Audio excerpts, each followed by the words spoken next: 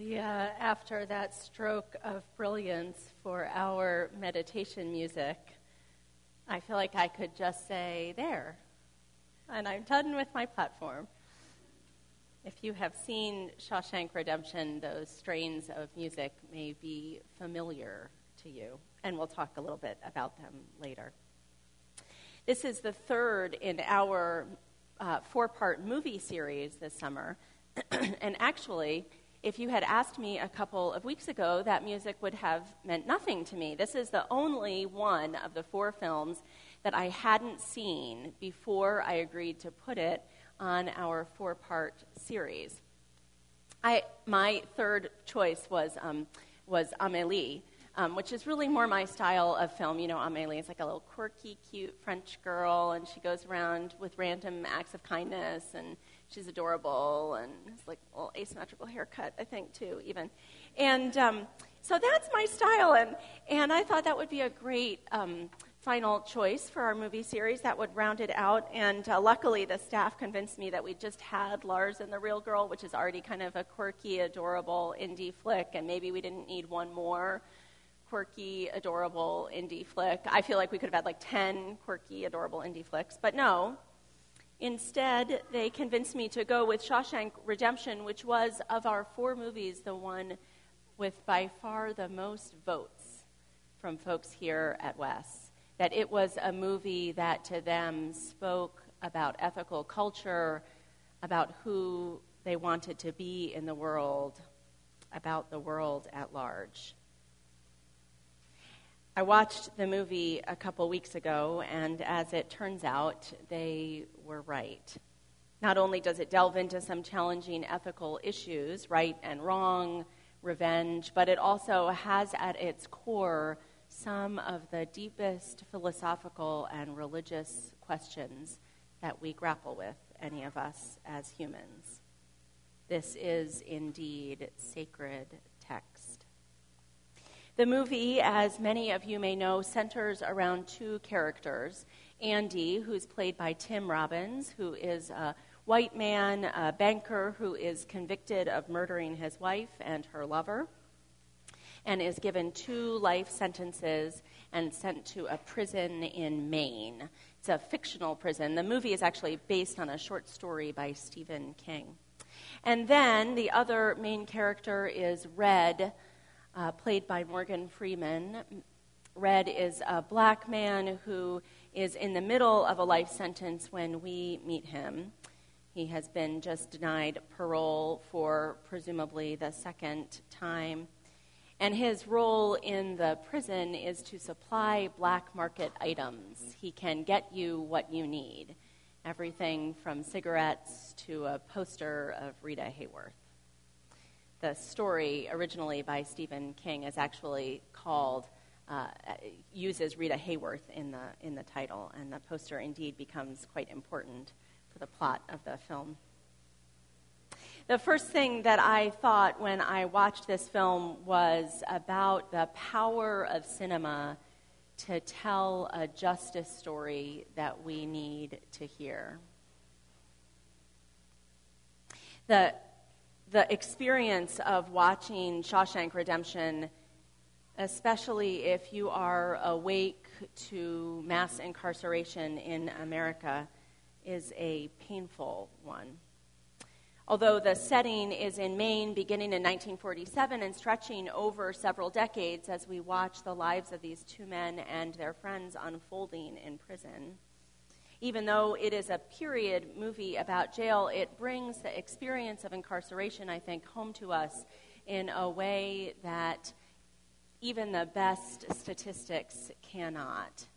And indeed, the prison that we see in the movie of Shawshank Redemption in the 1940s, 50s, and 60s is no worse and perhaps even better than the prisons that we see today in America.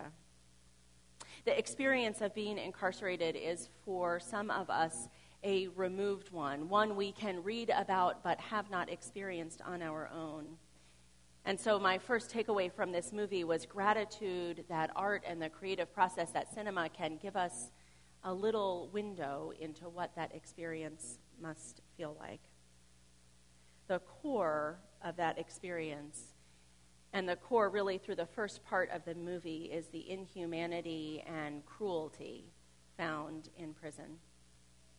The beginning of the movie shows the fear of entering prison and sets up how ridiculous it is to imagine our current system as anything like a rehabilitative experience. The guards are cruel, of course, and the warden is the cruelest of all. At the beginning of the film, he says to new entries into the prison, new prisoners, "I believe in two things, discipline and the Bible. Trust in the Lord, your ass belongs to me." Red, who provides the narration for much of the movie and is the voice of wisdom throughout, says, when they put you in that cell and those bars slam down, that's when you know it's for real. Whole life gone in the blink of an eye. I do want to share some statistics, although I think cinema tells us something in our hearts that we can only understand in our minds without that sense of being there. But I will share that from the NAACP, from 1980 to 2008, the number of people incarcerated in America quadrupled from roughly 500,000 to 2.3 million people. You'll note that correlates with the war on drugs in America. Today in America, we are 5% of the world population and 25% of the world's prisoners. If you combine the number of people in prison and jail with those who are under parole or probation supervision, 1 in every 31 adults in America, or 3.2% of the population, is under some form of correctional control. And that does not seem to be decreasing. Indeed, that number continues to rise. Beyond simply the number of people in America who are in correctional control, so much larger than almost any other country in the world, the movie points to several elements of the American prison system that are especially troubling. One is the general idea of rehabilitation and whether our prison system offers that as we have set it up. I was very lucky actually to go to the State of Women Summit that President and Mrs. Obama sponsored a couple of weeks ago in the early summer. And I want to thank the board and staff, and actually I think under the mastermind of Robin Kravitz, who nominated me to be among the women there. It was a fabulous summit with unbelievable speakers. You know, Oprah was there, Michelle Obama was there, just chatting, hanging out on a couch, as the rest of us obsessively filmed them.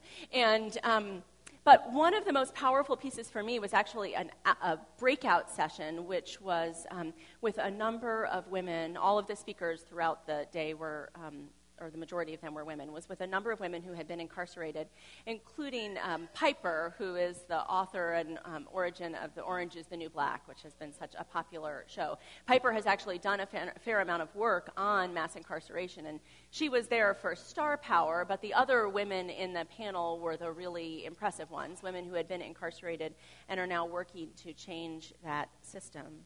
And what came across to me was how ridiculous it is that we imagine that a system of punishment, control, would ever be able to rehabilitate, would ever be able to bring someone back in connection with their best selves and with their community, a system that takes them away from their community, and for our D.C. residents who are incarcerated, takes them very far from their community. As we've learned from our friend Stuart Anderson with Family and Friends of Incarcerated People, who's here with us today, D.C. residents have no local prison, and so they are sent anywhere in the country, frequently Ohio, West Virginia, hours away from a community, from their community and their family, their best chance, perhaps, of reconnecting. And indeed, we see the results of our system with high rates of recidivism in America, or repeat offense. From the National Institute of Justice, which is a government agency, the Bureau of Justice Statistics have found high rates of recidivism. One study tracked 404,000 prisoners in 30 states after their release from prison in 2005. Within 3 years of release, about 2/3 of released prisoners were rearrested. Within 5 years, 3/4 were rearrested. Of the prisoners who were rearrested, more than half of them had been arrested by the end of their first year. So, on one level, it's just not working, right? It's not doing what we seem to suggest it should be doing. And Shawshank Redemption brings that home so clearly. It couldn't possibly, this system that is inhumane and cruel. Another piece that comes out in the movie for me is the idea of prison labor used for profit. The movie actually shows the warden having a great new idea, a program that would bring prisoners out into the community, teaching them job skills, or, as someone in the movie calls it, this pool of slave labor you've got. The prisoners go out and work in the community, making money for the prison. Of course, they are paid slave wages, and that, as you might know, exists rampantly today. A huge number of our incarcerated people work and do not see the fruits of that labor at any time. It's not held in escrow for them later when they are released back into society. And, of course, the corruption follows in Shawshank Redemption. As Andy says, it's a river of dirty money coming into this place. Andy uses his banker skills to cover for the money over the course of the movie. As he says, at one point on the outside, I was an honest man, straight as an arrow. I had to come to prison to be a crook.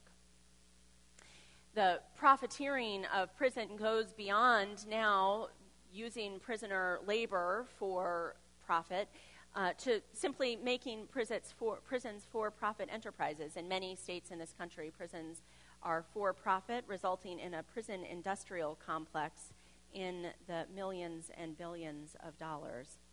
As Brian Stevenson writes in Just Mercy, a story of justice and redemption, the business interests that capitalize on prison construction made imprisonment so profitable that millions of dollars were spent lobbying state legislators to keep expanding the use of incarceration to respond to just about any problem.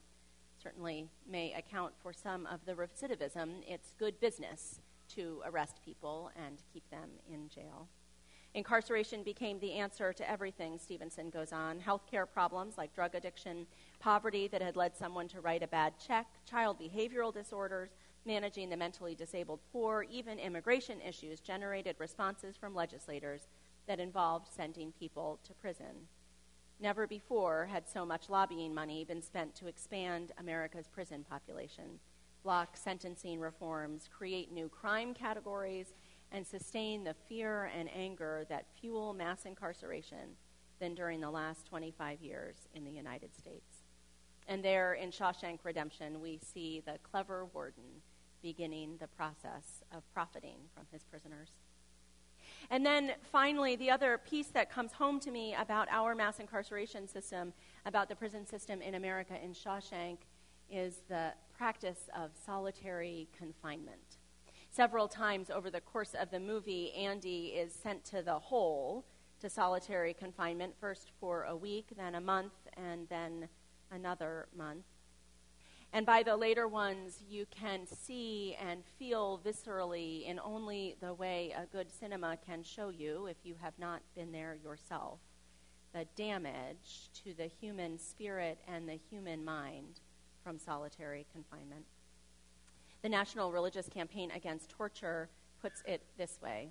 Experts estimate that tens of thousands of prisoners in the U.S. criminal justice system are currently being held in solitary confinement. The vast majority of these inmates are detained in state prison facilities. They are often detained in a cell by themselves for 23 hours a day. Just take a minute and imagine that. 23 hours a day in a cell by yourself. Some prisoners, National Religious Campaign Against Torture goes on, are kept in these conditions for months, years, or even decades. Medical experts have stated that prisoners held in isolation for extended periods experience symptoms akin to delirium, and the impact on mentally ill prisoners is especially damaging. Alarmingly, these prisoners are sometimes released from solitary confinement units directly to their communities when they complete their prison sentence. National Religious Campaign Against Torture began actually while I was an intern at River Road UU congregation. It was started by a congregant there and then took on a life of its own. It began to respond to torture that was happening internationally, and in the last couple of years has turned its focus to the torture that happens in our own prison system, to solitary confinement, which is a practice which is inhumane. As I watched Shawshank Redemption and these images from the prison, and thought to myself that this was like one of the good prisons, right? 1940s in Maine, there was a fair amount of freedom allowed to the inmates. I wondered how we can watch a movie like this, one which has been extraordinarily popular, viewed all over America by probably millions of people, how we watch a movie like this and not come away convicted that our system is inhumane. Not only does it not work, but it treats people as less than human. We must, I concluded, believe that they are. That broader topic of dehumanization and then rehumanization, how people grab at their own humanity despite the worst conditions around them, that also stood out to me in this movie.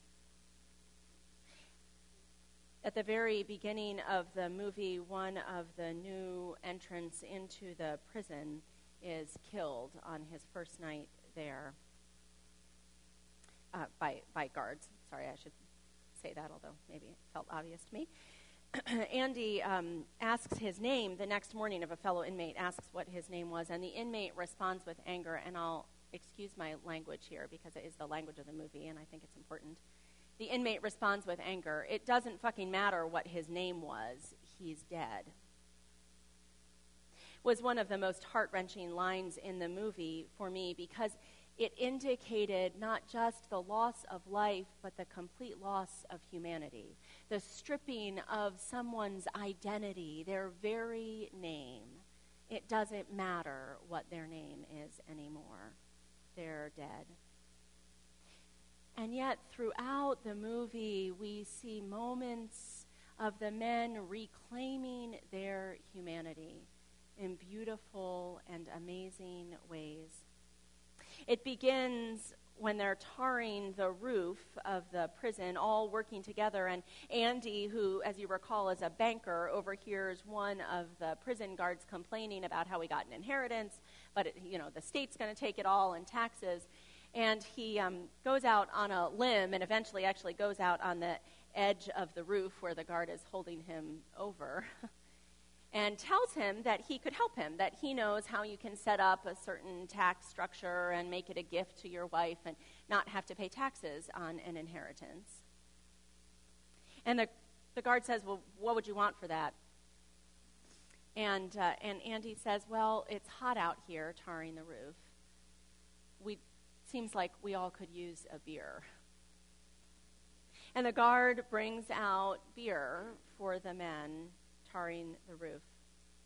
And they sit and drink. Red narrates for us the experience. We felt like free men, he said. I think he did it just to feel normal again, if only for a short while. The thing that these moments of rehumanization, the beer on the roof, the poster of Rita Hayworth and Marilyn Monroe, the chess set that Andy carves so that he can play chess, the little pieces that makes the men feel human again. It makes you wonder what would happen if you actually set up a prison system that affirmed people's humanity rather than stripping it away. Last March, there was an article in the New York Times about the prison system in Norway, which is about as different from ours as can be. The article writes, to anyone familiar with the American correctional system, Halden, a prison in Norway, seems alien. Its modern, cheerful, and well-appointed facilities, the relative freedom of movement it offers, its quiet and peaceful atmosphere, it's out in the middle of the woods in nature. These qualities are so out of sync with the forms of imprisonment found in the United States that you could be forgiven for doubting whether Halden is a prison at all. It is, of course, but it is also something more. The physical expression of an entire national philosophy about the relative merits of punishment and forgiveness. The treatment of inmates at Halden is wholly focused on helping to prepare them for a life after they get out. What a concept. Not only is there no death penalty in Norway, there are no life sentences. The unofficial motto of the Norwegian Correctional Service is better out than in. One might imagine that the unofficial motto of the American Correctional Service is better in than out. Keep them in as long as possible. Put them in for things that aren't a danger to society. Keep them there and treat them badly. Now, if this seems impossible, Norway is, after all, a different country than America. It's smaller, has a smaller prison population, although that goes with its motto.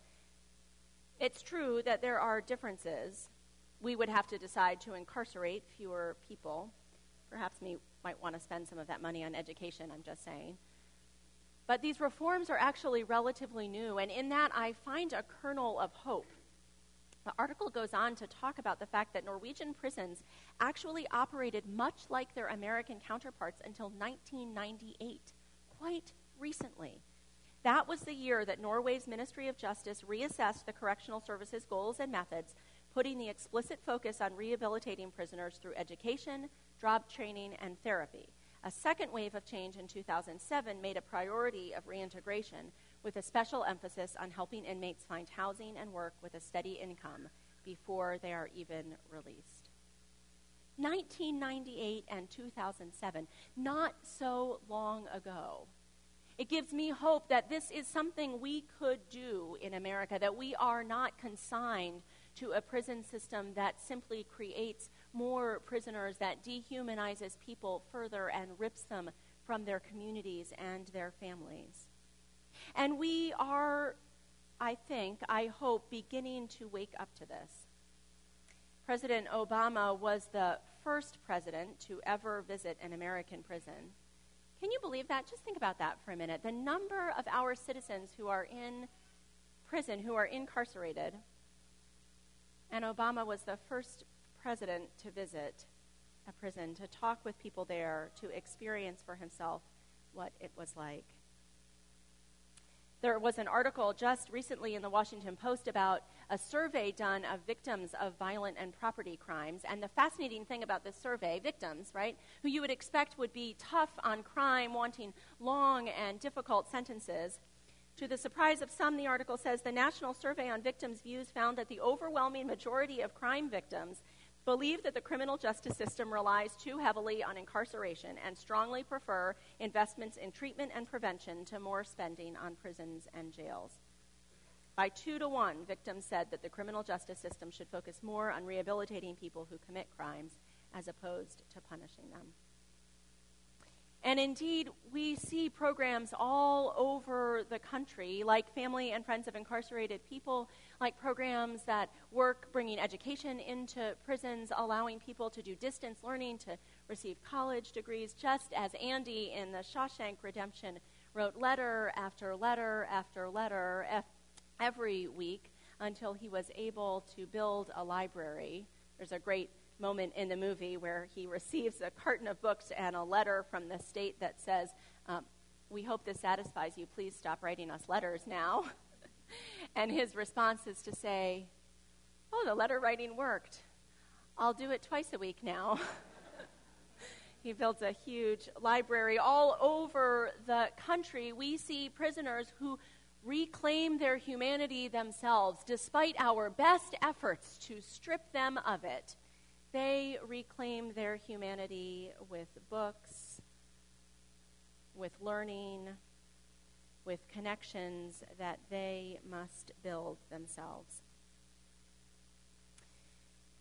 One of my favorite moments in the movie you have just heard. It was a moment that speaks to rehumanization. on a grand scale. When he gets that shipment of books, that first shipment included in it are a series of records. And Andy finds a record of an aria, of opera singers. The guard who's with him trusts him enough at this point that he's gone to the bathroom. They don't want a library really in the prison, so he actually told him he had to get rid of all the books while he goes to the bathroom. So he goes to the bathroom, and Andy puts the record on the record player. And then thoughtfully and cleverly locks the guard into the bathroom and locks the outside door and turns on the PA system. And all through the prison come the sounds that Leah shared for us, the sounds of opera. It's the marriage of Figaro coming through the PA system. And Red narrates the experience for us. I like to think they were singing of something so beautiful it can't be expressed in words and makes your heart ache because of it. I tell you, those voices soared higher and farther than anybody in the great place dares to dream. It was like some beautiful bird flapped into our little cage and made those walls dissolve away.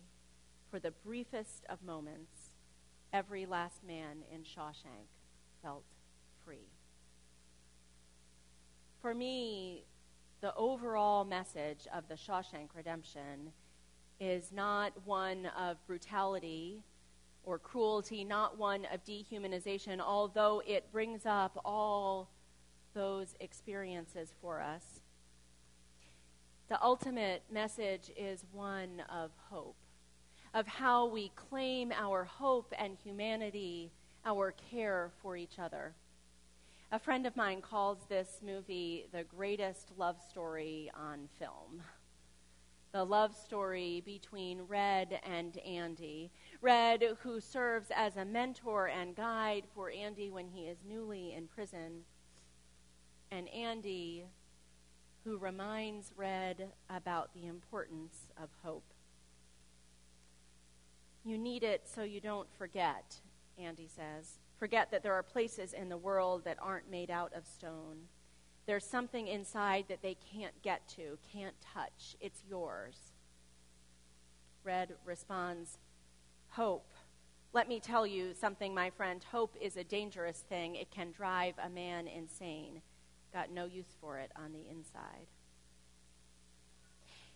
And yet, Andy keeps on hoping. He keeps on writing those letters and builds a library eventually. I'm not going to tell you the end of the movie, both because it's a big spoiler. I gasped. Maybe the rest of you didn't because you knew what was coming. But and also because the ending is more Hollywood than deeply felt ethical culture values, more Hollywood than hope and resilience in our prison system. But I will say that by the end of the story, Andy's hope is justified, and Red is still in prison, grappling with what a life in prison without Andy could mean. At his final parole hearing, Red cuts the crap. At every other parole hearing through the movie, he has answered just as the parole board might want to hear, oh, yes, I'm rehabilitated. Oh, yes, of course, I'm ready. I'm no threat to society. Toward the end of the movie, he comes back for his 30-year parole hearing and says this: rehabilitated? I don't have any idea what that means. I know what you think it means. To me, it's just a made-up word, a politician's word, so that young fellows like yourself can wear a suit and a tie and have a job. What do you really want to know? Am I sorry for what I did? There's not a day goes by I don't feel regret. Not because I'm here, because you think I should. I look back on the way I was, the young, stupid kid who committed that terrible crime. I want to talk to him. I want to try to talk some sense to him, tell him the way things are. But I can't. That kid's long gone. This old man's all that's left. I got to live with that. Rehabilitated, that's a bullshit word. So you go on and stamp your form, Sonny, and stop wasting my time. Because to tell you the truth, I don't give a shit. Now, on the one hand, Red is speaking all his cynicism, all his contempt for the system, and he's right. But on the other hand, he is reclaiming his identity, no longer willing to say what he is supposed to the parole board, but instead saying what he truly believes. That final hearing is accepted. And Andy offers a final gift for Red, one we learn in the last 15 minutes or so of the film. A practical gift, but also one that, like everything in the movie, holds a deep spiritual and ethical resonance. Remember, Red, Andy tells him, hope is a good thing, maybe the best of things, and a good thing never dies. As I finished The Shawshank Redemption, I wondered what it asks us to hope for, what redemption it offers and invites us into. Redemption, perhaps, for our prison system, for the system of mass incarceration that damages so many lives and communities in our country. And I think that redemption is possible. I believe that we can change how we respond to crime, how we create safety, real safety in our community and in the lives of all citizens in America, all who live here. But the other kind of redemption is much more personal. The movie asks us, I think, to be Andy and Red, to be part of this great love story, these friends who bring to each other wisdom and hope, who don't let each other down or let each other go. It asks us to search for that hope in our own lives and to bring it to a country, a society that so deeply needs it. That is true redemption.